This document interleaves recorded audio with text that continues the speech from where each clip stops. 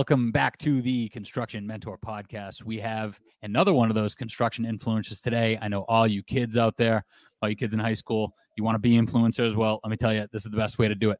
Why? Because people want value. The free market wants value. And guys like Kevin here are bringing the heat. Go check out his content at Ravin Builders, all one word, no underscore or anything. Kevin is the owner of Ravin Builders. He's building some gorgeous decks, for lack of a better word. These things are a goddamn work of art. I'm telling you, waterfront properties. Some of them are on cliffs, all in the biggest little state in the union. Kevin's coming from Rhode Island. His specialty is decks, multi-level decks, pergolas. A lot of you probably don't know what a pergola is, but those are the fancy things like over your head outside that look pretty cool but wouldn't stop any rain. Composite decks, railings, all that kind of stuff. Just to let you know where Kevin ranks as far as his skill goes. He got first place. He got some national recognition at the NADRA, National Deck Competition. He's been featured in Deck Specialist Magazine, Contractor's Corner, and he is one of 2 recipients last year or the year before for the Decorators Beyond Ordinary Award. So when it comes to decks and some high quality custom work, there is no better person to bring on to talk about that. And again, if you go check out his content at Ravin Builders or go to their website, which I'm sure the link is in your bio or something, right? Is it ravinbuilders.com? It is, yeah. It's ravinlc.com. But yeah, there's we got the link tree in Instagram. You can really go check us out all over the web, whether it be YouTube or TikTok or the website and all that good stuff. It's links in our Instagram bio.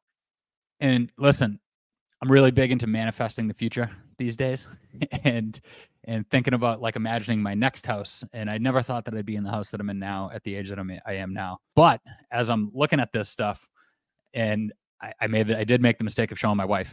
So now my wife has things in her head that we're going to have to match, right? So I don't know. Maybe we can afford to fly you out to wherever we're at that point in time. But without further ado, Kevin, welcome. How you doing, buddy? I'm doing well. Thanks for having me. Really, I got to say, like, I've really enjoyed. I've gotten a lot of value out of your content, and I've been inspired, right, to kind of take a more consistent approach to trying to voice my experience with being in the trades and really like just trying to share that with not just the next generation, but really other generations that may just want to make a change or may have, not taken certain opportunities or not had opportunities to really get involved in trades of some fashion. So I really appreciate the work that you're doing. I want to say that. Thanks for having me on. Well, I appreciate that. And, I think that there's no better example than people like yourself. And we're going to get into your story. And it's quite an inspiring story. You've had some really low lows and some high highs. And you raise a good point. A lot of people, everyone knows that we need to push young people into the industry, right? Not only because we need it as a society, but because the young people need it. They need the opportunities to make money. I have people in my DMs all the time, as recently as today, at least a couple times a week. How do I make a change? How do I get in there? And it's important for them to know that it's never too late. Mm-hmm. So let's start at the beginning. I mean, you didn't just walk out of high school. You didn't just decide to start posting on Instagram and all of a sudden become like a nationally recognized guy. And I think a lot of young people would say like decks, like nobody woke up or no young kid wrote in their yearbook that they want to be a deck builder. Right? Yeah. So usually people kind of fall into it. So how'd you start? Yeah, let's start with high school because I think that's really important, right? Yeah. So I'm in high school. I go in the late '90s and come out in the early 2000s, right? And I did just literally walk out of high school, right? That's how it happened. I had had enough. I didn't. So you're saying you literally walked out, like you didn't graduate. You walked out the front door. No, I took my GED test and they gave me my high school diploma when I was 16. Gotcha. Okay. And back then, I don't know how it is now, but back then, if you passed your GED before your class graduated, they gave you your high school diploma. And I had, the situation I was in, and I'll say it real simply, like, yes, I was a class clown. I was too energetic to be in a seat. I really was focused on other things besides education. I didn't take it seriously, right? I didn't put in the work. However, any class that didn't make me do my homework, I got straight A's. Any test I was given, I would A's. The ones that made me do my homework, strict, constant assignments and this heavy workload, those were the ones that I failed out of, right? And why do I you think that failed. was? I Weren't didn't sitting apply still, or myself. I wasn't motivated in it, right? And it's just a really good example. It's like I failed freshman English 2 years in a row. I left high school. They made me write an essay for my GED when I was 16 years old. And that essay, they pretty much called me up crying, begging me to come back to school, and I declined. And they entered it in a contest, and it won on a national level. Some sort of essay entry, right? But I had failed freshman English twice. But the point of this is that, although I'm not here to promote lack of public education or really none of that, right? This is my story. This is how it happened. And really, like, at 16 years old, I had a job. I was installing cedar sidewall shakes, like working on a crew doing siding and some roofing. And, day one, $200 cash. And I was like, oh, so I was, now I when was you say 16 cedar, years old. I was 16 years old making $1,000 a week, working 40 hours. 16 years old, $1,000 a week. That's the equivalent to 50 grand a year. That's pretty that good was for the early 2000s. You know what I mean? So that's how it happened for me. And I had some talent. I had some abilities, like my father was a builder. I was around job sites. I never really worked with him much, but I kind of like rolled the job sites, rolled the truck, did stuff like that, like I was familiar with, I liked the guys that worked on his crew. I liked hanging with them, and I was attracted to it. And I worked for some guys at a young age. The guy I was working for then, he would bring me to the motocross track. We would do all sorts of extracurricular activities on the side of work. And I really enjoyed that life, but we fast forward a little bit, and I was kind of, had some abilities. I became kind of in a self-employed role, I was a registered contractor by the time I was 19 years old, probably 18 or 19 years old. And I had some success, and all throughout this entire process, I was drinking, using drugs. I had no financial responsibility. Really, like I rolled a rough and tumble youth, right? I wanted to fight the system. I really Were you didn't spending want. everything you made? Absolutely. Just blowing it. Driving a $7 truck, you know what I mean? Like that was, but I'll tell you, I would make it look like I was stable, really my whole life. And that goes into my story, is kind of where I ended up in my late 20s with really nothing and nowhere to go, and really not even the ability to, never mind run a business, but show up at a job. Like that's where my story took me. It was pretty much, I took all the talent that I was given, all the experience that I was given, the education in construction, well-rounded, worked for an electrical company, worked for high-end custom home builders, worked for renovation contractors, worked for myself, built hundreds of studio lofts, all of these kind of commercial projects, really like a wide range in construction, right? And I took all that, and in my late 20s, I was unemployable. I was unapproachable. Everybody who had any sense had separated themselves from me, and I was I was a danger to society, and I was a danger to myself. Well, so I want to touch on a few things that you just said. So, and I don't mean to interrupt. I just don't want to gloss over it. Now, when you left, you first said, how'd you put it? I don't want to advocate for leaving school, right? And Correct. I don't think nobody's telling anybody to drop out of school.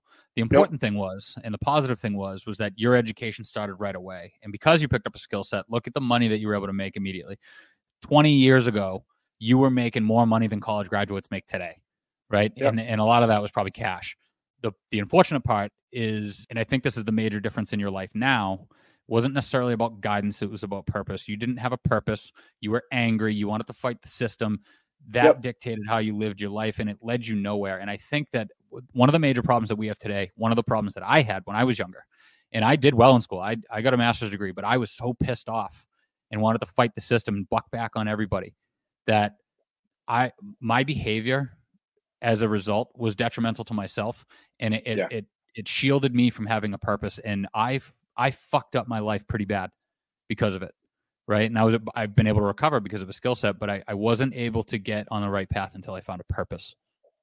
And Yeah. you've definitely found that. Yeah. I mean, just, I can't say enough. And I'm also not going to condone, you know, becoming a wild drug addict and, you know, in order to find, in order to find purpose, but really like, I don't know, like, hey, we had a tough morning this morning, right? Like blew out a tire on a trailer picking up a machine, needed a jump pack. Like everything was going wrong all morning. We did this emergency job, and as we were rolling out, another opportunity came in the driveway. And it was funny. We were driving down the road and one of my guys said, "Hey, isn't that funny how because of the couple of struggles, you know, the tough start we had this morning, that this other shining opportunity rolled up on us?" But that is my life in a nutshell, because until you've had to struggle for it, until you've had to work for it, until you've had those lows, you can't appreciate the high points. And I'll say that sometimes we forget what it really can be like if we don't, you know, continue on the path and keep, you know, just keep applying ourselves, keep trying to grow, keep trying to learn, that kind of stuff. We can get complacent and forget really how good we have it. And I think that can be in any, you know, in any relationship, in any employment, in any business, really anywhere, right? It's, you know, until it leaves, we don't really understand how much we love it, right? But for me, it's like I've been in many places and I've been in many situations. And really today, it's like kind of a whole, like, opportunities just open themselves, right? But they're not just falling in my lap because I'm lucky. These opportunities open themselves to me because I'm opening myself to them.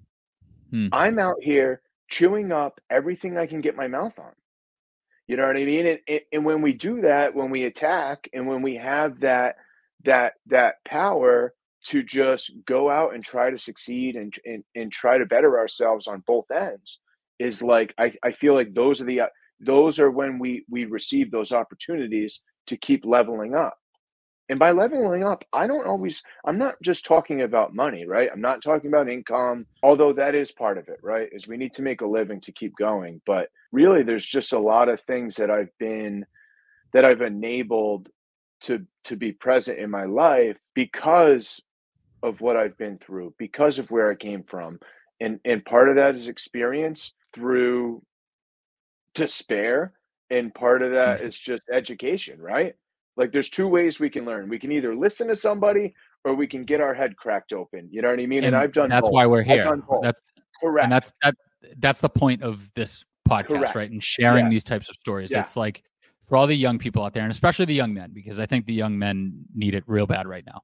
It's like, yeah, you're not advocating for anybody to go be a drug addict or get thrown in jail or anything like that.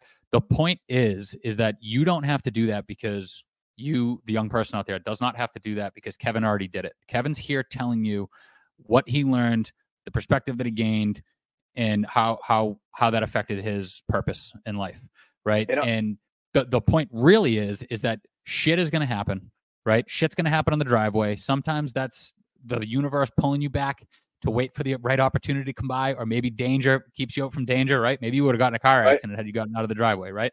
Right. It's funny how the world works like that, but we need to be prepared for when shit happens, how to handle it, right? Because it's not if, it's when shit happens. And you have to have strength of mind. And strength of mind comes from being in challenging situations. Again, drug addiction is not a challenge that I want to put anybody in, but it's no coincidence that people that have been through tough challenges like that have such success afterwards. So don't go be a drug addict, but find a way to challenge yourself. It's okay to go through failure, right? It's okay to take risks. As long as you're honestly trying to get educated, get skilled, and accomplish something, it will work out for the better if you keep moving. Yeah, I have to say, like, I know some guys that are really right next to me in this niche trade that are like 19 years old, absolutely crushing it. You know what I mean? They skipped the 10 years of dereliction that I went through, and these kids are just these guys are absolutely crushing it. And like, I really hate to say that, like, oh, if I started what I started that, but honestly, these guys are going to be, you know, they don't have families, mortgages, they're not thinking about retirement yet. Like, they have like cell phones and truck payments, you know what I mean? Yeah. And oh, they're on top, you know what I mean? Oh yeah. They're on top. So yeah, it's an impressive thing because, construction doesn't really ID people, right? Like, I don't care. Like, if I'm hiring someone for the workforce, I don't try to discriminate against age, but honestly, the younger you are, the more appealing it is to me. Mm. The younger you are, the more appealing, because honestly, like, that can be one of the hardest things in construction, is when you're building a team, is to get guys to let go of their bad habits and pick up on your efficiencies and just be agreeable to the process. Like, it's such a it's just so refreshing when you find the younger generation that is willing to learn. It's funny. It's funny you say that, because so I don't know if you know what I do, but I work for a national GC, 28 projects nationally, $10 billion company a year. I'm an executive, and I would say the same thing. I tell people all the time, I would rather take a young person who knows nothing, ask the right questions, and can take direction and wants to learn, than somebody that can build a skyscraper out of the ground and not need me, because I can work with one. It can be really hard to work with another one. You know what I mean? Because they don't want to listen. They're set in their ways. They don't want to hear anybody else's perspective. I'd rather have a good attitude. And to be honest with you, in the construction industry, we don't have time to discriminate, for sure. Nope. Like, it's talent's talent. And if you're half good, there's a need for you. We have to keep you around, right? Yeah. A lot of times it's warm bodies. Yeah. If you show up on time, you are a strong candidate.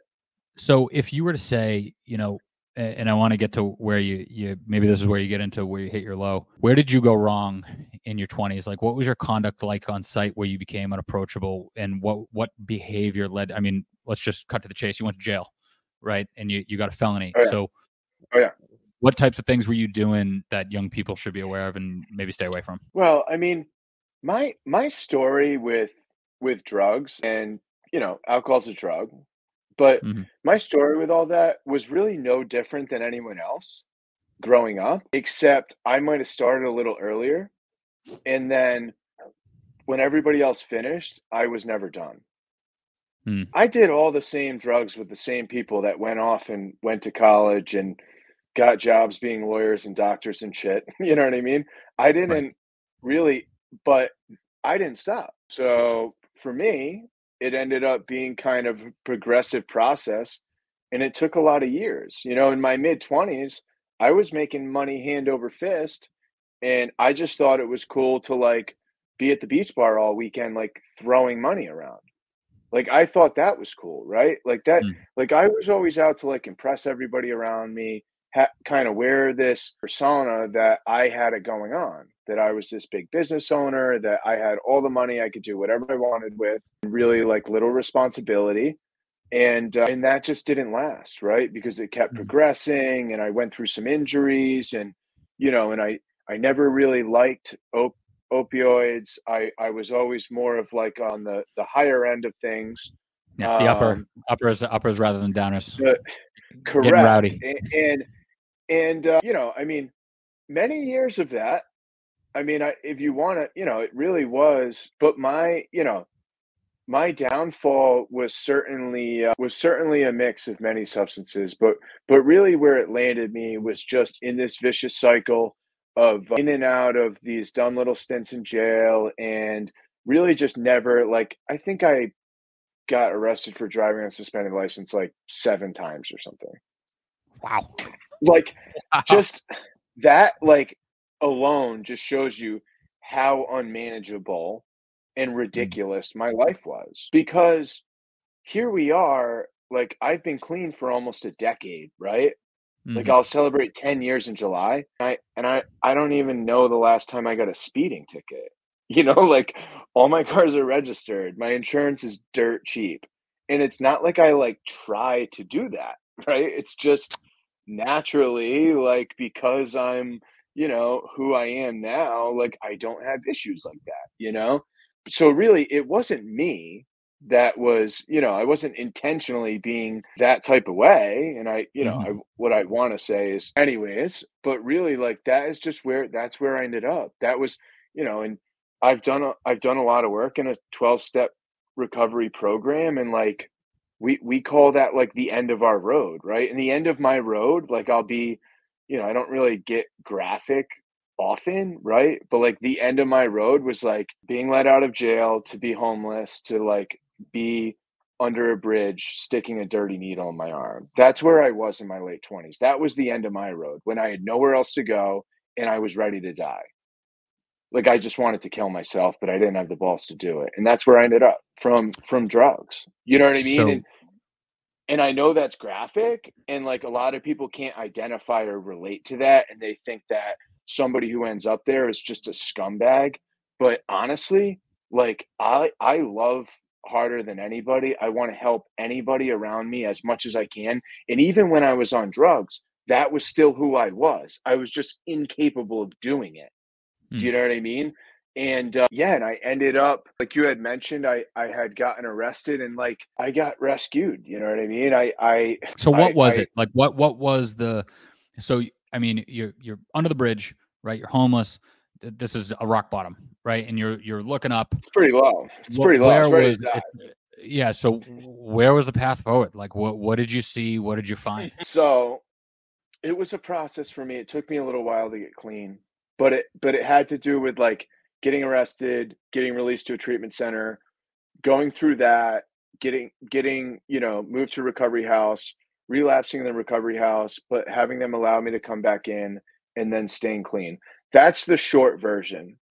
Do you know? But in that is like meeting a lot of people, making some serious relationships. I got clean with guys that we've been in each other's wedding, and we're all still clean almost 10 years Mm-hmm. later. And Mm-hmm. like we see each other like all the time. Our families, you know, we've gotten married, we've had kids, Mm-hmm. like we all hang, you know, Right. and all those people are really important in my life.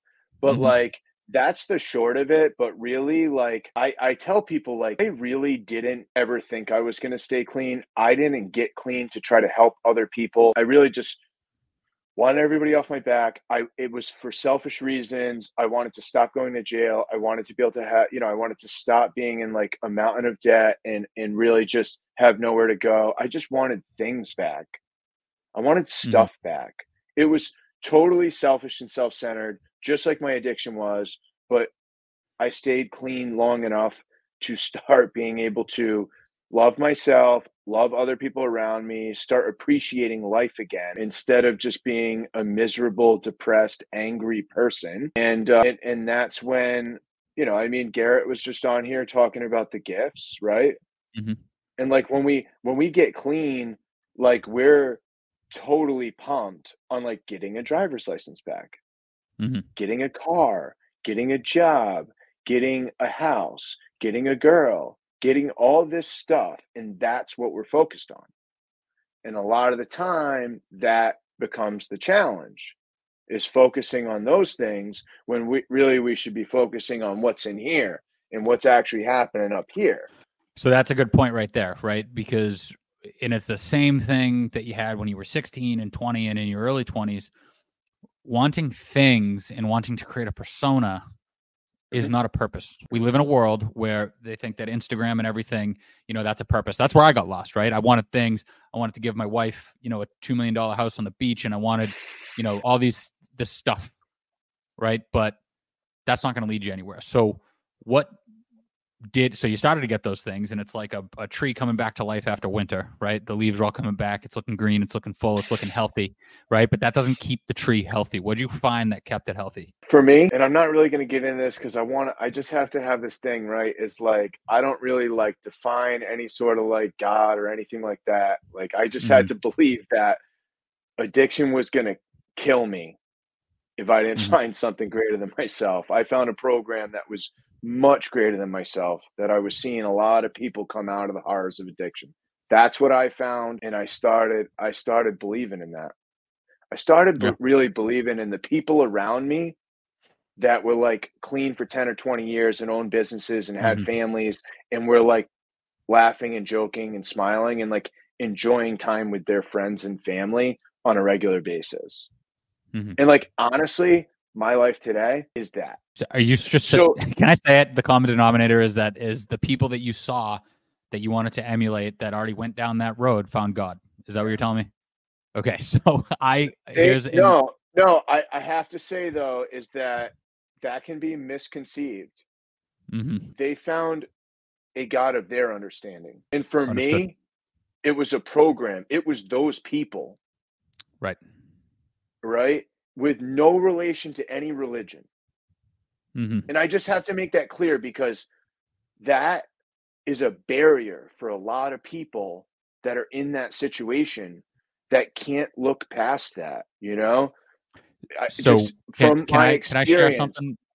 I Yeah. want to share something because I think it addresses what you said, and it was my own personal experience. I've always been an Yes. atheist, like totally against it. If you brought Jesus up to me, like I got, very, like you said, like against the system, right? Like I went to Catholic high school, I was against the system, and somebody gave me a book. It's on the wall behind me. It's Mere Christianity, and it made me think about the Bible because you look at all these other people, very wealthy people, like Elon Musk, Jordan Peterson.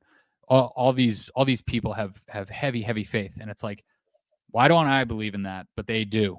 And then I read that book, Mere Christianity, and it gave me the concept that if you read the Bible, which is, and again, I'm not pushing religion. Same thing you're Mhm. doing. I'm not pushing religion.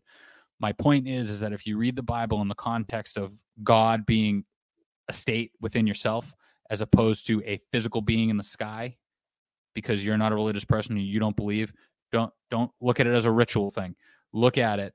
It's basically like Stoicism, right? Like Marcus Aurelius, if you've ever read any of that, right? But if you look at like faith, having faith in yourself and serving a genuine purpose, then the Bible is good for that. So it's that flip that you just talked about of defining your own God, right? Your own thing that's greater Yeah. than yourself, but also within yourself. Yeah. Yeah. But So that, so so really I just have to say it that my life really started almost 10 years ago, right? I just yeah. kind of was I had kind of a new outlook and my experience has been, and I have to say this is previous to that, I talked a lot. And a lot of those things I talked about never really came to light. They never really became reality, Hmm. but I always dreamed big. I just never accomplished any of it. Everything was always, and since then, for the last 10 years, 9 and a half or whatever, pretty much everything that I said, "You know what? I think I'm gonna do that." I've done it, you know? I've been Hmm. able to follow through. I've been able to accomplish. I've been able to keep raising the bar and setting goals and achieving those goals, and it just really says a lot, and, you know, we're not all the same. I'm the guy Hmm. I try to explain it to people as like, "Yeah, maybe I could have a few beers. I don't really care that much enough to even try it." There's absolutely no need for me to experiment to see if it would be okay for me to get drunk. It just doesn't appeal to me. I don't really see the value in it. It's like very low value for me. I don't think I valued it before, and I don't think I would value it after. But for me, it's like, I don't know, like I've put myself in some positions since then to really have some pretty awesome employment roles that Mm. have really like opened up myself to like other opportunities in the trades that I never really saw because, and I'm not just saying like deck building's new to me, but really like how to run a business, how to market, really how to get organized and how to be efficient, what the value and payoff of efficiency is, and how you don't necessarily need to hire one, two, three, four more guys to make X amount more of dollars. If you look Mhm. at efficiencies that can save 3 minutes and 5 minutes and 3 minutes and 7 minutes and three, and you repeat that on a daily basis 40 times, you pretty much pick up another guy's salary by the end of the year and pay, So and let's like talk that. about that. Like, can we talk about that? Let's talk about, Yeah. so the ball's rolling 10 years ago. you're out of jail, the grass is getting greener, the tree's getting greener. Like we said, you're getting this mental clarity. You're talking less shit. You're making more shit happen, right? You're taking action. And I think what a lot of people find, even if you don't have an addiction, like for me, I never had a problem with drinking. I drank a ton, but the less I drank, the more clear I got, the more action I took, the better I felt, the less I wanted to drink. Now you couldn't even get me to drink 5 beers now. It's just not going to happen. Plus, it also makes me feel like I have a stomach with a loaf of bread in it. But so talk about it. What was the first step? Walk through high level those opportunities over the last 10 years that led you to Ravin. Yeah. So when I was like, I talked about when I was like in a recovery house, right? That was like kind of my like first step back into society where I was able to go get a job. And I took up some like gig working where I was like working for a commercial roofer. I was like picking up whatever I could get, just staying employed. And I got an opportunity to go work for a custom home builder in Southern Rhode Island in Narragansett. And I worked for him for a number of years. I led his crew. Really was like, he was a design build firm, and we were build frame to finish, a lot of renovations, raising a house to a second floor kind of stuff. And I was able to like hire another guy in there. And it was just probably the first opportunity I ever had in my life where I really had full trust and control over like a great operation, right? With great clients and really just felt extremely valued. And it was just a great opportunity. And he helped me accomplish a lot of firsts for me, like first financed brand new vehicle, right? Like brand new Chevy pickup off the lot, boom. I had never been through anything like that, right? And here I am, 30 years old or whatever, driving all this, I went from being in D block to like running a crew, brand new truck, nice condo kind of stuff. And then from there, I moved to a bigger commercial and multifamily firm. And so he was probably like a $2 or $3 million design build firm. And I moved to like a $30 million. We did a lot of like multifamily lofts, and I had some experience like framing out steel and like, multifamily and condos and stuff like that. But it was cool. We did like some restaurants and commercial spaces and stuff like that too. But that was really the opportunity where I started to see my true potential. Like as I scaled up in difficulty level and like company size, I really stayed at the upper section, in my opinion, right? Like it wasn't long there before I had the keys for everything, before I was running my own crew, before, they bought me a brand new vehicle, all that kind of stuff that like makes us feel appreciated and worth it when we're working, when we go to another company. And I learned a lot there, right? I learned how to build something out of a set of plans that's 150 pages. I came up building houses that were like 16 to 30 pages tops. These things had project manuals on top of the plans, and the project manual was 600 pages of specs and schedules, and really you raise a good point. Right down to the screw. You raise a good point that I just want to highlight, for young people. When I go to speak at high schools, every single one of them wants to start a business, right? And they think that they're going to walk out of college or wherever, and they're just going to start a business right away. The truth is that number one, you need a skill set. And the best way to do it, in my opinion, and what you just described, is learn your skill set, base level, find an opportunity to challenge yourself, realize that there's always a bigger dragon to slay, and that there's things that you don't know. Right. There's a lot of people that would think that a 15 to 30 page job for drawings is, makes them an expert. And then you get to that $30 million a year company and it's like, oh, okay, this is the big boys, that prepares you. And is your next thing when you decided to start your own business? We were discussing that in the truck today. Me and my guys were talking about the guys in the industry that never like got the lesson, that always had to figure everything out on their own. And they've walked on a crutch their whole career because they've never been open-minded or had the opportunity to get the lesson. And a lot of guys like me, we got paid really well to get all the lessons. We, we were, I was making 80 grand a year for a guy that had been building $10 million jobs for 30 years to teach me everything he knew. Bingo. I try to tell people this all the time. All I had it's to like, do was ask. We used to stand in the trailer every morning. If I ever had a question on anything, we had a set of plans on the site. We had a set of plans in the trailer. I would go to the trailer. Hey, you got a minute?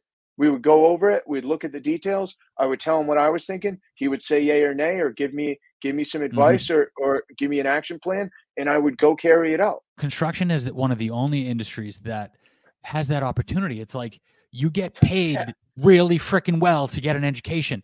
And you have people that if you show initiative and you show the right attitude, if you ask them, they will not only give you an answer, but that answer is a skill that will earn you more money and more money and more money.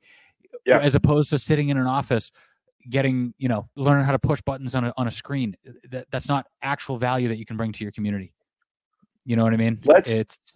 So we're going to roll into the next one because I want to get to a point, but I think it's better if we roll in the next one. So next employment. All right. So we have a company picnic. At that company, football game, I throw my shoulder out really bad, level 3 tear at a company picnic. Yeah. Takes me out of the field. I try to do the white collar thing briefly with them, and it was like, there's no way, right? They just really didn't have a place for me to manage light duty on site. It just wasn't a good spot. So anyways, I start looking for employment. I get offered a managerial, a project manager role for a national firm that renovates houses. All right. I double interview for that. I get offered a role. I take that role. Within 3 months, I'm offered my area as a senior to start hiring a team of project managers to scale my market. Okay. Go down in the office in Atlanta, get a big training, they get pushed up to the senior level, get a raise, come back up and start hiring a team. Now I'm a high school dropout. Right. So I have job postings all over the internet that I'm fielding from this primary system that brings in all the leads from the job postings. And it's bachelor's degree minimum. Okay. So here I am interviewing all these candidates. Now I want to say the degree meant nothing to me. What school it was from. And I'm going to say this because our attrition rate, we had gone through a lot of hires that didn't work out so well. And from my experience, the ones that worked out really well had the good experience, not the good degree. And it may just, I'm not saying that is like a science of it, but when I looked at a resume, I was really interested in who they were, not what they were. I was really interested in what kind of person. I wanted to speak with them. I wanted to meet with them, but really I wanted to see their experience.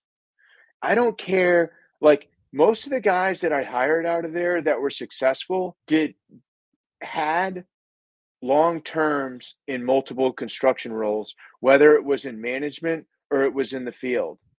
And that's where we were found our most success in hiring for long-term employment. But so in other words, when you come out and you go get these employment roles and you might work your way up in one company, or you might try a few different roles, because that's what I did, right? I didn't get all my experience from one source. I worked in some different areas of the field. I worked with some really talented people at different places on different projects. And that's where I got my well-rounded experience that I have, right?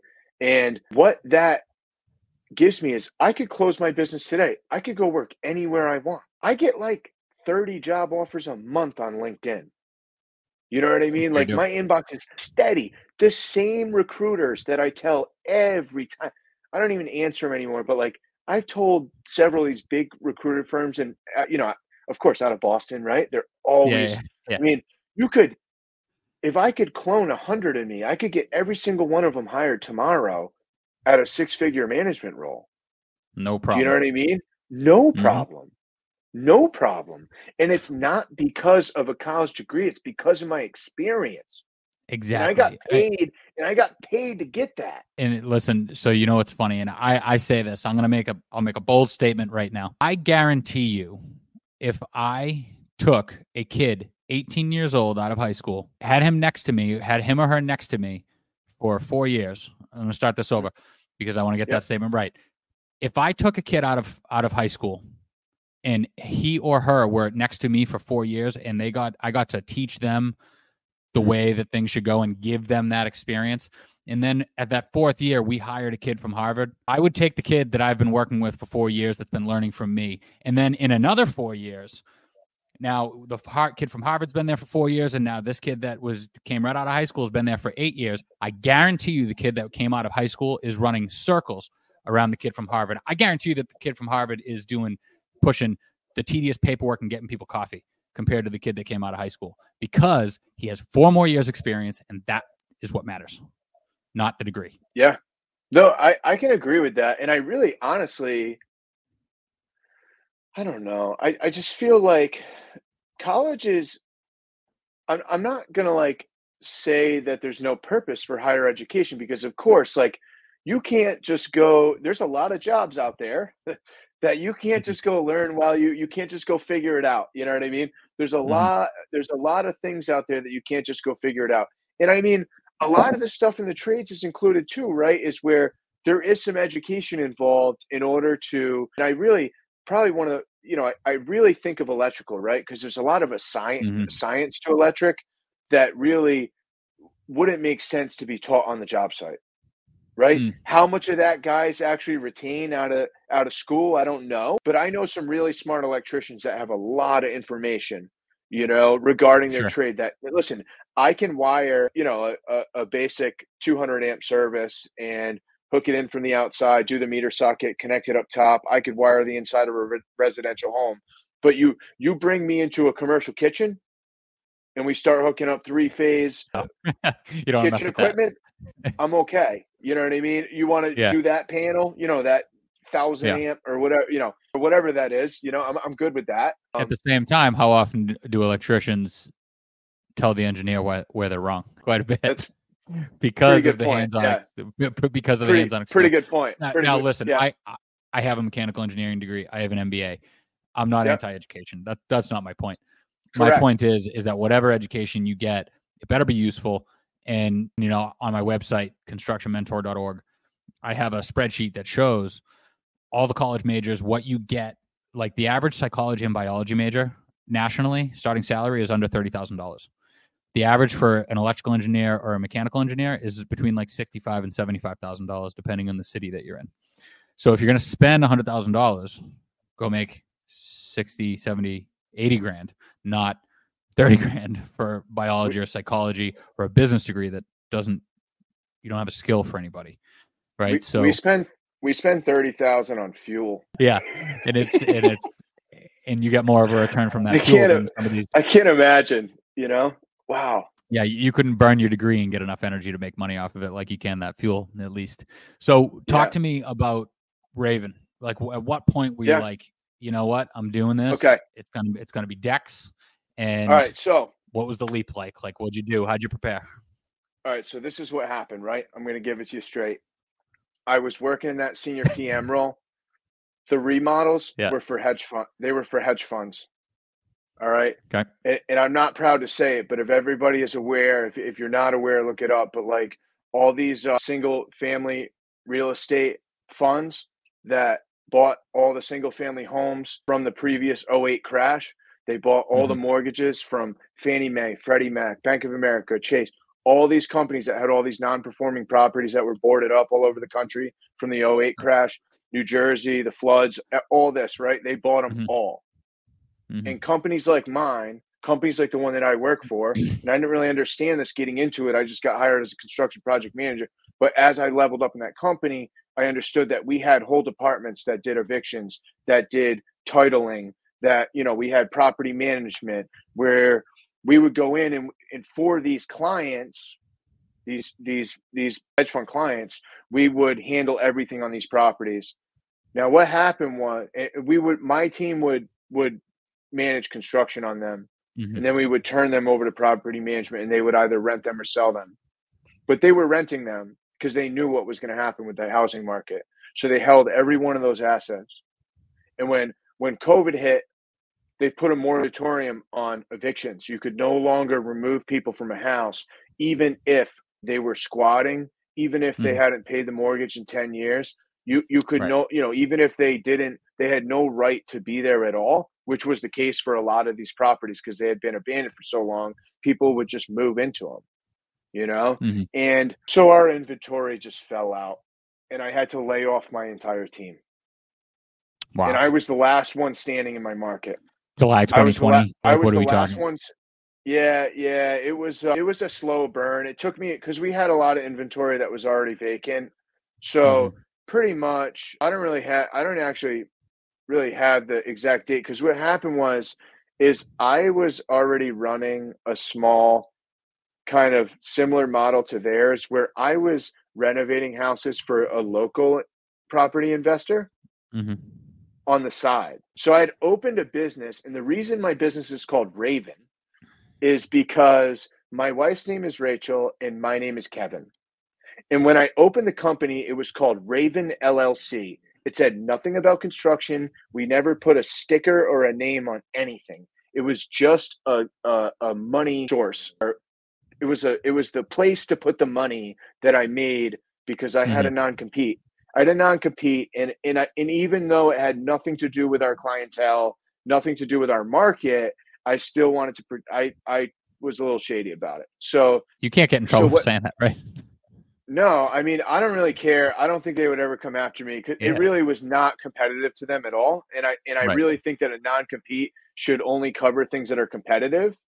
Right. So, anyways, they I was just pretty much begging for a severance from them because I Right. gave severances to everybody else and was stuck. And at that point, my side business was like it's the word started to get out. Kev was back in construction. People were reaching out. They wanted us to come do work, and I got that opportunity. They gave me a severance, so I lettered my old freestyle motorcycle trailer, put some tools in it, and I went back out and I hit the streets, man. I hit the field, and we just did whatever. And I did some remodels. I lifted and fixed some broken houses. We did one job where a big giant tree that was like 5 feet around completely crushed this historic home, and we rebuilt the second floor and put a roof on it.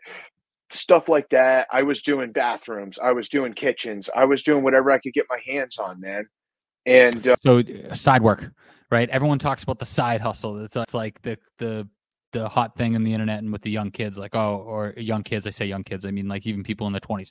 They want a side hustle. They want to make an extra 20, 30, 60 grand, whatever it is, right? I don't know of another industry or another demographic of people that so many side hustles are going on. Not bullshit side hustles like selling T-shirts. I'm talking about right, like real side hustles making money. yeah, I got a friend who works at a garage at night. He works at a garage during the day, and then he works at an automotive garage at night, and he made 60 grand at night, right? So when you talk about side hustles, that there's no better industry than the construction industry, and most of the time, that's how people end up doing a leap. They start doing a side hustle, and then they break off at some point to start their own thing, and that's what you did. What I want to know is how you started doing decks, because if you're doing all that, yeah, what made you think like decks? yeah. So let's get to it. So obviously there was an outdoor living boom during COVID. Mm-hmm. That's just a fact, right? People started staying home and they started wanting to be able to enjoy their outdoor spaces more, and people started investing in their homes. And it's a really popular investment is to build an outdoor space, right? So even though we weren't marketing as deck builders, I think like our first full year in business, decks were probably 40% of our scope and like Mm. 60% of our profit, you know? Wow. It was just clear that like we were more profitable, we were more efficient. I like working outside. I don't like working in someone's home. When people like question me too much about like niching down and like not doing like bathrooms in the winter, like why wouldn't you take a basement job in the winter or whatever? It's like I have to walk through their house. They're living in the house. I have to work around their schedule and their dogs and I love dogs, but like their kids' social Yeah. calendars and like it's like my personal nightmare is to like remodel someone's kitchen while they live in the home. Hey, Like riches and the that's my niches too. Don't it's don't avoid the niche. yeah. So what it is for me is like I was on a big project. We were building like a really cut up like cool deck and the lumberyard told the reps of the brand to come check us out. A couple of the reps, like the regional sales manager and the field specialist, came out, and they were like, we just hit it off, you know? And they were like, you should do this, you should enter this, you should do this. And like they offered all their support for anything we wanted to do. And really from there, I started researching, and I found North America Deck and Railing Association, and I found they had a deck expo, and that year it was in Dallas. And I was like, you know what, maybe I'll just go down there and check it out and see what it's all about. Because that was the moment, like, I'm from New England. I never even knew there was really companies that just built decks. Like, I didn't, like, around here, from my experience, because I worked for a lot of companies, we built a lot of decks, and I did it for myself as well. Like, if you wanted a deck built, you would just hire a contractor or a carpenter. Yeah, right. And I figured out that, like, you know, like Denver has like 100 deck companies that just build decks. San Diego, like so many other places in the country, like if you want a deck built, you hire a deck builder, and they are specialized. They are dialed. They are efficient. Talk to me about what is special about a deck builder. Like, what are the specific like nuances of deck building for the average bear that wouldn't know? Well, I'll tell you this, since I niched down, since I went to that expo, decided that I loved the community, that I loved all the people involved, from manufacturers to the other builders, all my peers, the association, the Instagram energy that we have, this community on the internet, right? How overplayed is the phrase big deck energy?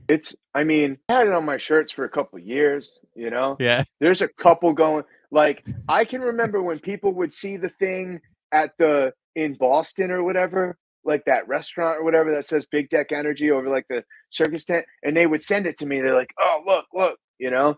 And but yeah, it's getting a little played out. That's why now we got the only decks. You know only what I mean? decks. I love that. And outdoor living. So, you know, we had to switch it up a little bit and grab something fresh. But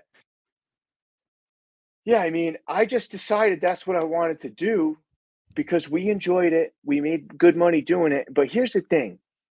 I tell people this all the time, like, and not even like clients. I don't tell clients this, but like people we're talking, I'll tell them, like, here's this builder around here. He's the best of the best. These guys build up to $800 a square foot residential. Their wait list is probably 10 years. I know more about decks than he does. I do. It's all I do. I know every brand. I know when products are coming out. I know products that don't hit North America for 2 years. It's what I do. I know the manufacturers. I know the C-suite members of some of these manufacturers. I can call any of these brands right now. You know, I know what I can get, when I can get it, where I can get it, and I know how it's supposed to be installed. And I have a network of hundreds of guys that install all these different brands. And so really, like what you said, like what we know that others do.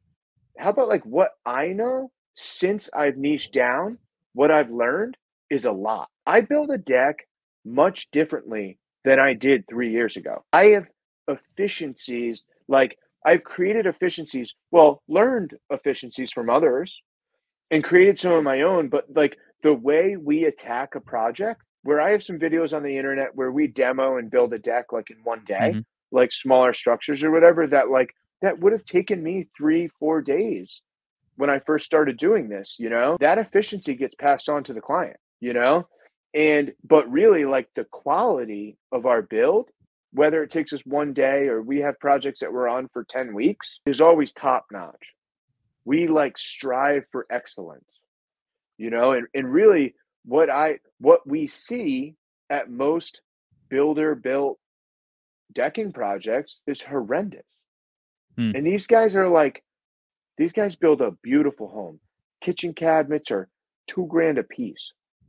And the decking is the same. I mean, it's $7 a linear foot, but it's put down like I would have 20 years ago.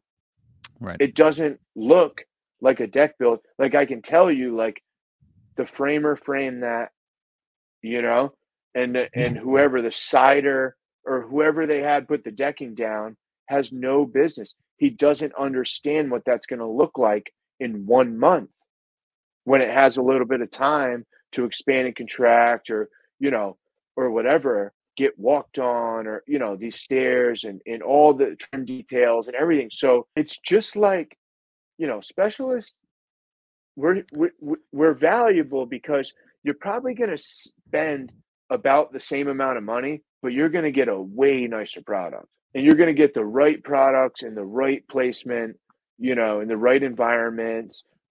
When you hire a specialist, you get specialty knowledge and experience. What's interesting is you started out with this broad experience, right? And you were doing bathrooms, and you could pretty much do anything as far as building a house goes. And then you honed in on this niche. And if you ever had to, you could go back to doing all the other things, right? But right now you became such an expert in a niche. And that's why they say there's riches in the niches, right? Because you're either going to be able to charge a premium, and I'm sure, there's cheaper guys in town, right? But for the good guys, you're even able to deliver a higher quality at a higher efficiency, which means that you're still, although you passed on that efficiency to the client, you're still making more money than the other competitors in the area, because you really, this much about this much, right? As opposed to this much about this much, right? Does that make sense? So it's this much, this much. You have depth into a small part of a project, whereas all the other builders, they know that much about everything. And that quality shows. We built a new construction, like a 3,000 square foot home. That was our last project that we did before we niched. So it's actually like into the niche. We pretty much just managed it. I didn't frame it. All we did was the trim, the decks, and the never ending punch, But throughout that whole process, like, it just was never ending. Like, we went to go break ground, and the town, with no notice, decided they were going to repave the roads. So, we weren't going to be able to get utilities. It was just one thing after another. The engineers set foundation elevations wrong. I raised them a foot over the plans, and it still got flooded. It was just the job was such a nightmare, the entire thing. And I've been building homes for 20, 30 years, like 20 years, easy. And it was just, I don't want to chase subs. I don't want to deal with never-ending picky clients. I just want to get in, build. I want to be an artist. I want to create and have, like, our average client is like so unbelievably thrilled. It's just really great. Even the clients that we have that I'm like, oh man, this isn't going to go good. Like, sometimes I just got a funny feeling about some, but I really like the project. And then we just end up just knocking it out of the park, and everything just is cool, So you don't want my job? No. I just listen. Like, the less subs that I have to deal with, the better. Like, we have like a gutter guy and an electrician. It's like it, man. Like, we don't, you know what I mean? I do all my own hardscape. I drive my own helical piles. I have 3 pieces of equipment. We were on the beach today, driving helical piles with the excavator on like a bunch of multi-million-dollar homes. We're back there tomorrow because the storm surge has like taken this coastal strip of all, like, these homes are like 2 million and up, you know what I mean? Going down this strip of beach, and it's like a salt pond on one side and a beach face on the other. So the water is like taking the dunes, and like, So what do you do? So what's the repair then to make sure that doesn't happen again? Oh, there isn't. They just keep piling up sand. They just bring in sand and put the dunes back. But what we're doing is trying to save the decks. So so the deck doesn't get messed up again the next time? Well, it's more a matter of just trying to keep it there, because if it gets totally washed away, they're probably not allowed to put it back. So we're going in and driving better foundation support, like in the form of a helical pile with like sending a 10-foot shaft into the ground and putting a saddle on that, instead of because a lot of these things have like somebody put like a 4-foot deep concrete footing in the dune and built a deck on it. And right now the deck is just hanging over nothing with just a footing like in the air. like 2 feet off the ground. Nice. And, or those footings have just ripped the deck in half, you know? Jesus. So that's what we're doing right now. But like, You should post pictures of that. yeah, I posted a couple of pictures today, like Did on you? the I haven't story. been on much. Yeah, it's a little, the coastal stuff's a little funny. It's kind of an emergency operation, so just we're just trying to help people out. We're just patching them up because you really can't go in there and rebuild. They won't let you. The only thing you can do is file for an emergency permit to patch them up. So I'm sorry, I'm looking at it now. Yeah. I'm looking at these decks. Yeah. Holy shit. Yeah. Did I about sum it up? Yeah. I mean, yeah. guys, again, Ravin Builders on Instagram. Like, go check it out. Are you going to make that a reel? Because you should. Yeah, we'll see. I don't really. That one's a little touchy because it's just I'm on the beach face and it's a little, Oh, it's random people's. Yeah. Yeah, it's just those aren't my clients, so I wouldn't really want to I don't want to act like I'm enjoying anyone's destruction to their property because I'm not. Like I want to help, but it's not, it's hard not to take pictures of it, But most of these people are not present. So they're either watching this destruction from their cameras or they are sending a property manager out to survey and the insurance companies won't touch that, you're on your own. So let me ask you this because I don't want to take up too much more of your time, but I want to talk about manpower. I imagine it was just you at first and maybe a friend or something. What has manpower been like? Has it been consistent? Where do you find people? Do you want to grow? Like, what's your plan to find more? So here's the thing.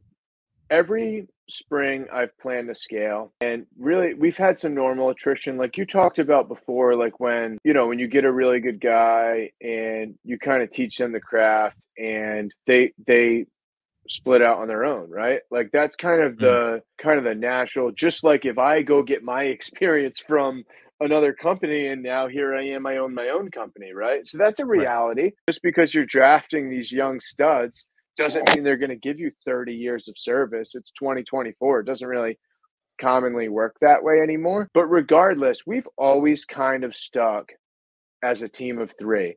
And I have to say, so I have some additional labor that I'll bring in sometimes. Every time we've tried to move, because I always figured if I could get to 4 solid, I could split.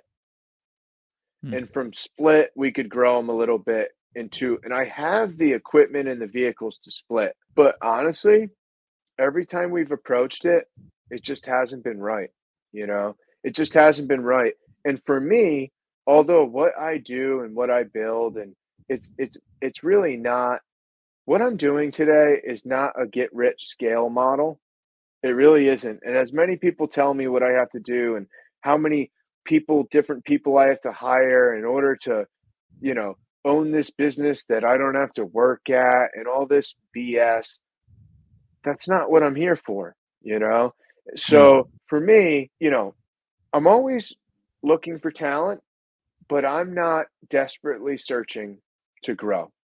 We had a really good year this year. We're a 3-man crew. We're doing like $2.5 million in gross revenue a year. Wow. $2.5 million in decks between 3 guys, and that's not saying that you guys split it, but we don't split it. Yeah. So we're like I said, we're efficiency heavy, we're equipment heavy. We have a lot of resources. All of my guys are on set. Both. We also have a management staff who does all of our estimates, proposals, invoicing, and really everything. Interesting. Cody does. So that's what I delegated. I delegated the side that I had to do at my last job because I didn't want to do it anymore. So I run the field and I run the social media. That's really unique most people, the way the industry structured, most people have management only, maybe a couple project managers and estimators, and they sub out the labor force like down in Florida where I am to, the Guatemalans and Mexican crews and whatever. Yeah. You did the opposite. And so first of all, you're focusing not on growth in volume. You're staying comfortable, getting really efficient at eating the food on your plate. And that's where you're gaining your profit. And then additionally, you're focusing on that quality. You're focusing on driving those efficiencies in the field, while you delegate your project management with your, I mean, are they doing like submittals and stuff and samples and getting your estimating and all that stuff, like all the office type stuff? Yeah, Wow. all that. I don't touch the software. She's actually on vacation right now, so I touched the software today. But is that a flat rate? Like, are you paying them a per diem percentage? Okay. Yeah, percentage of gross. But she actually, Cody is a rock star. She's gotten us to the point where I feel like if she left, I would be done. Like, I don't even know if I could handle, like, you know what I mean? Where it's like one of those things, like, I can't believe I used to do all of this. But she also does a lot of it much better than I did. And has given us really the opportunity to grow through her efficiencies that she's added to that side. I'm really good at adding efficiencies to production and organization of tangible things, but not so much the unforeseen things, if that makes any sense. So although I did excel in a project manager role, I didn't enjoy it. I didn't. I didn't enjoy it. I'm a builder. I'm a creator. That's what I want to do. Like, my title of this company is Chief of Operations. I want to be on the front lines. You know what I mean? And that's just where I thrive, right? I thrive interacting with the customers. I thrive interacting with the neighborhood throughout the project. Like, I can always be like, put that face on the company. But not to say I travel, like, this is trade show season. I travel every single month. I was in Florida last week. We were getting some awards, and my guys built a deck. I'll be in Costa Rica. I'll be in Costa Rica the end of this month, or sometime soon, like a few weeks, I think. And my guys will build a deck. You know what I mean? The month after that, I'll be in Vegas for IBS. My guys will build a deck. My business doesn't shut down if I leave. We'll say that, right? Like, it is a business. It's not just a job. And there's a misconception with that. Like, but that being said, my goals are to open more companies. I don't want to scale. I don't want to scale a construction company. I don't want 5 crews. I don't want to do 100 projects a year. I want to do the least amount of projects for the most amount of money, work for the best clients possible, and build award-winning projects and teach other people how to do that and how to run a business. And I also want to, like today and tomorrow, we're just driving helical piles. I am a certified installer for a certain brand of helical pile. We have a hand in distributing some of those piles in Northeast North America. And that is going to be one of our revenue streams, right? Instead of Ravin Builders driving the piles, we're going to open up another company that drives piles. I have the media side, right? I do a lot of work on social media. I do a lot of work with a lot of brands. So there's like a whole media side there that we can, that I invest a lot of my time in, that has kind of opened up a lot of new opportunities for me. It's exciting. I've had a lot of success there. Really, I'm just working with some awesome brands and really having a great time doing it, traveling a lot. So for me, like, I've been building for 20 plus years. Yeah, I love the projects that we build. I love building, but like, it's fun to do some other stuff too. And I have a lot of fun with the social media. And you had kind of introduced me as like an influencer, and like, that still sounds weird to me, even though I know it's a fact that the things that we do influence other people. I answer messages every day. I go on calls with people all the time to talk about their business. You just hit 100,000 followers. I just saw that. I didn't realize that. Yeah, we're cruising. Yeah. So yeah, and I mean, really, like, our first success was on TikTok. I thought I would never get Instagram to grow. Like, TikTok, we were like, had 20,000 followers in like a few months, and I was like, all right, we're cruising, And I think even to this day, I only have like 30 or 40 on TikTok. I don't know what it is, but it's not a lot, whereas what we found a community on Instagram Right. that we can educate, that we can laugh, that we can build relationships. Man, I got guys on Instagram that I'm close with. Yeah. I'm not lying. Like, these guys are my boys. Like, I got people I've never met. You just had Garrett on, right?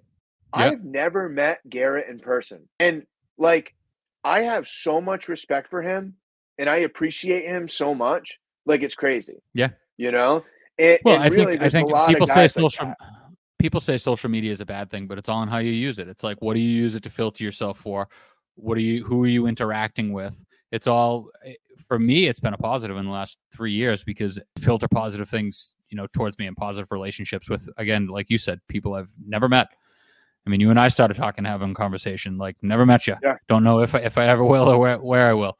Right. Well, you just had who was the woman that you shared a couple of shorts from her podcast from the what is it, NIC or NCCER, yeah, National Center for Construction Education and Research. Yeah.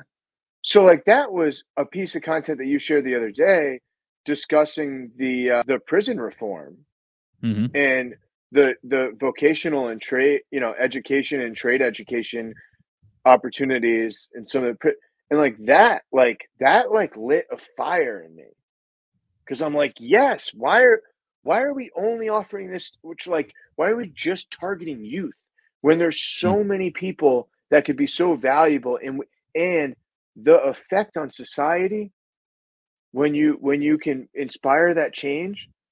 And I'm like, this is what we're going to do. That's it. And I told you earlier that when I say we're going to do something, we do it. You're going to do it. You know what I mean? Yeah, we do it. We'll figure it out. We'll figure out how to get in there. You know what I mean? But it's things like that. So that's really things like that is where I see the value in social media.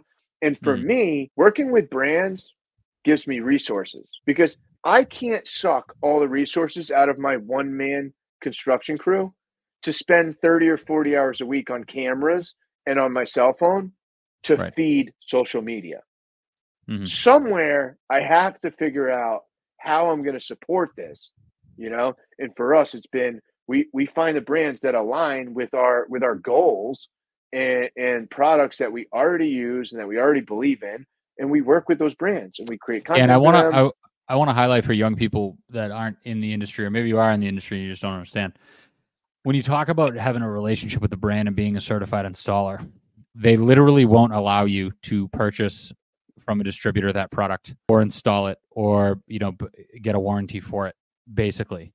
Right. You see this a lot with roofs. You see it with decks. You see it with inside, different lighting controls, carrier, HVAC equipment. A lot of these companies, to install their products, you have to have a certification to do it. And I'll say though, I'm going to say this, is that some of it is kind of a little scammy, because certain programs are just based on revenue, not on talent. And the warranty is driven by that status. Right. So there is certain brands that'll give a homeowner the same length warranty as a guy that buys two or 300,000 in product a year. Right. And there's other companies that will not.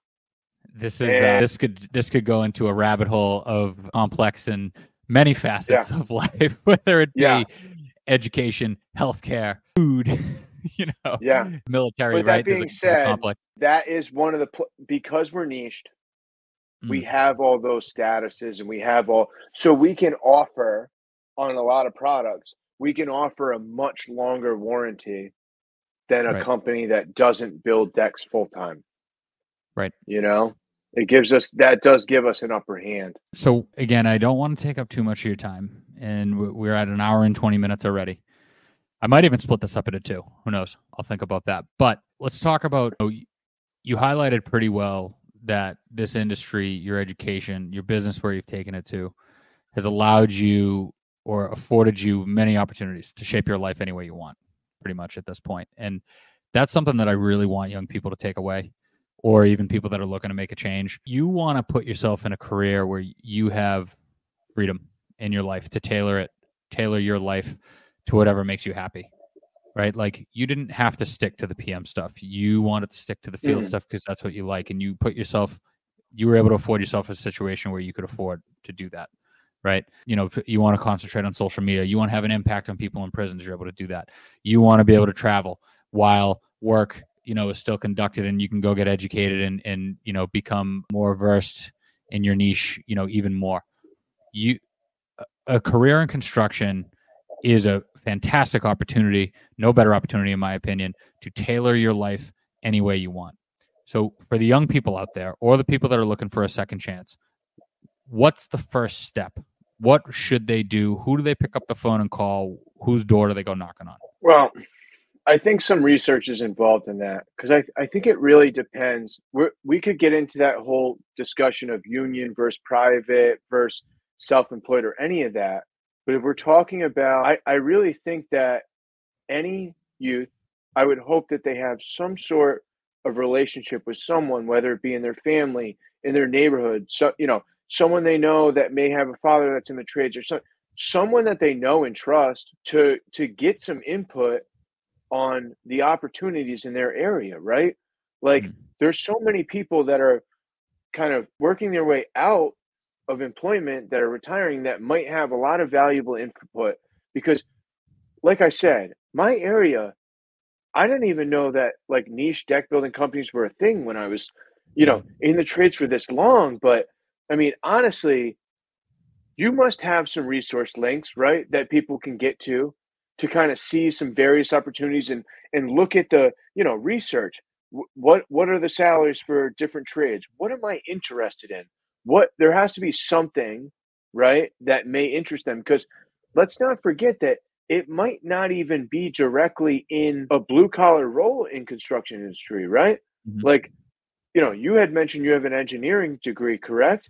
And like, really, that's a never ending list of needs that we have, right?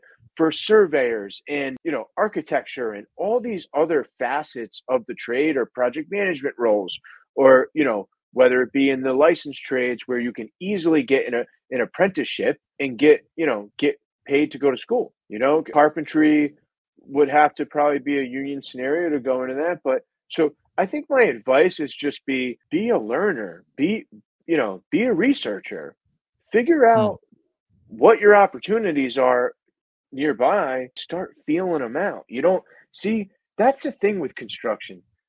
You didn't just sign up for 4 years at Harvard. Go get a job. You hate it, quit and go get another one. You know, give your notice. Go find something that you like to do. Find a crew that you like to work with. You don't have to sign on for 4 years, you know? And I certainly have done a little bit of that, kind of moving around to find a good fit. But honestly, I would just say, whatever you're going to do it with passion. Show up early. Do what you say you're going to do. Don't take days off. Don't be lazy. Just try to be a sponge and you'll be successful. So funny that you use the word sponge. That's probably the most common word that comes up when I ask people that question. Like, what advice would you give young people? And to show up early, keep your hands out of your pockets, you know, walk with intent, don't be on your phone. That stuff's all there. Ask questions, right? But you got to be, if you're not learning, you're not growing. And if you're not growing, you're dying, right? So when you say be a sponge, you got to absorb everything around you and try to find a situation that you like, that you want to absorb, and that there's water for you to absorb, right? So like you said, what I would do is I'd look up who's in town, right? Who's got what going on? Call them, say, hey, I want an opportunity. If you don't like it, okay, it's on your resume. Go to the next one. You know, before you know it, a couple of years go by and you have exposure and you have a little more direction. You might know what you want to do. Yeah, I just feel like a lot of guys I know, and they just went to college like they didn't know what they want to go to college. They didn't know what they want to be, so they just like went and got like a. I mean, I guess the ones that got a business degree was pretty solid, but the ones that just got some random, But really, I think that the same thing could happen if we were like, all right, everybody just go in the trades, you know, and they're like, well, what do I do? Which one? Yeah. Where do I go? You know? And I don't know, there's a lot of opportunity out there. Excuse me. I think that there's a lot of opportunity in some of the less talked about areas, you know, that are really going to be tight on labor, you What know? do you mean talked about areas? You mean like not big markets like New York or LA? Yeah, Like you're talking small no, market? Yeah, or like trades, right? Like everybody or says, well, trades. you can be an electrician, you can be a plumber, you can be a carpenter. Well, There's a I lot. had There's a Adam lot of Mills. other trades. I don't know if you saw the episode that I had with Adam Mills. He was an addict as well, or alcoholic, and he got his throat cut when he was sleeping, and that was kind of like his Saw the rock bottom, short. I saw right? it short. So I haven't watched the episode yet. he's a tile guy. Nobody wakes up and is like, "Dad, I got it. I'm gonna be a tile guy." But Yeah. he has a $3.5 to $4 million business a year. Nobody wakes up and is like, "Hey, I'm gonna build decks in their high school yearbook." Yeah. Right. But you do $2.5 million in revenue, right? And you're a business owner, and you've been able to tailor your life. So the point is at least in the trades, you go get experience. It's something that you can put on a resume. You're getting paid to get that experience instead of putting yourself in debt. And then if you just at least have the right attitude, I mean, you're networking, you're meeting people, new opportunities are going to come up, right? Like you said, I mean, throughout your story, there was always just people hearing, oh, Kevin's around, Kevin's back around, Kevin's doing this now. Yep. People started calling you. There's just so many pathways that could open. Just get in, just get in, just start. Call somebody, pick up a broom, pick up a shovel, whatever you want, or whatever they want you to do, and have the right attitude. Yeah, honestly, every company I've ever worked for where they just give me somebody new, and like if they would just like show up before me and then just be like not distracted and like try to be helpful, like I would just Right. be like, this dude is a winner. Like he's gonna crush. You Yeah. know what I mean? Yeah. And just like People don't know how just like simple that is and how rare it is. just don't be dangerous. Don't do dangerous Yeah. things, you know? Yeah. Or Right. we're going to do dangerous things, but we're going to do them carefully with a brain. Use your brain and just don't get hurt and just pay attention and Right. ask questions and we'll explain everything, you know? Right. And you're going to learn a lot if you pay attention. So that's just really like just be, I don't know. I tell people when I hire them that if you're early or on time, if you're on time, you're late. And if you're late, you're fired. That's it. Because I've heard and that it's one. kind of a joke, but that's how I was brought up in this industry, right? And like every job I've ever had, I never took any days off, and I was always like early every day, and I made it really far in every company that I ever worked for. You know, Listen, I showed up at a sheet metal shop in high school that I got to work at as a laborer one morning, and my father was the outside super for the pipe fitters, and he left the house the same time as me, or a minute before I did. And he said, you're going to be late. And I looked at him and I was like, okay. And then I got there at 6:02. I got out of my truck. He was standing on the loading dock with 5 guys behind him. My boot was untied. He told me to leave, come back tomorrow when you're ready to work with your boot tied and on time. And he's my dad, right? Like that's the way it is. Yeah, that's probably like the most embarrassed your dad's ever been. He's like, God, don't do this to me, you know? I think he Don't loved do it. this to me. I think Okay. I think he got like a sick enjoyment out of it because all the guys behind him had smirks on their face, like they knew it was coming. He walked in and was like, "Look at this! Watch this fucking lesson." Dishing it out. Kevin, do you have anything that you want to get in? You want to say before we wrap it up here? Honestly, just that I don't know. Like I kind of always offer this up. Like if anybody's got any questions, whether it be about my recovery or my business or your recovery or your just anything. Like if there's any way I can add value to the community, just like don't feel free to direct message me, man. And if it takes me a couple days to get back from a request, like don't feel like some sort of way that I'm intentionally, but I really do try my best to like return every message that I get. And, I just always put that out there that if anybody wants to chat, just hit me up. And that's about it. Go follow us on the Instagram if you would like. And that's about it. Thanks for having me on, man. Yes. So Ravin LLC, or is it Ravin Builders LLC.com? It's the website is ravenllc.com. Still haven't changed okay. From day one, brother. That's the day one. RavenLLC.com. And if you want to go check them out on Instagram at Ravin Builders.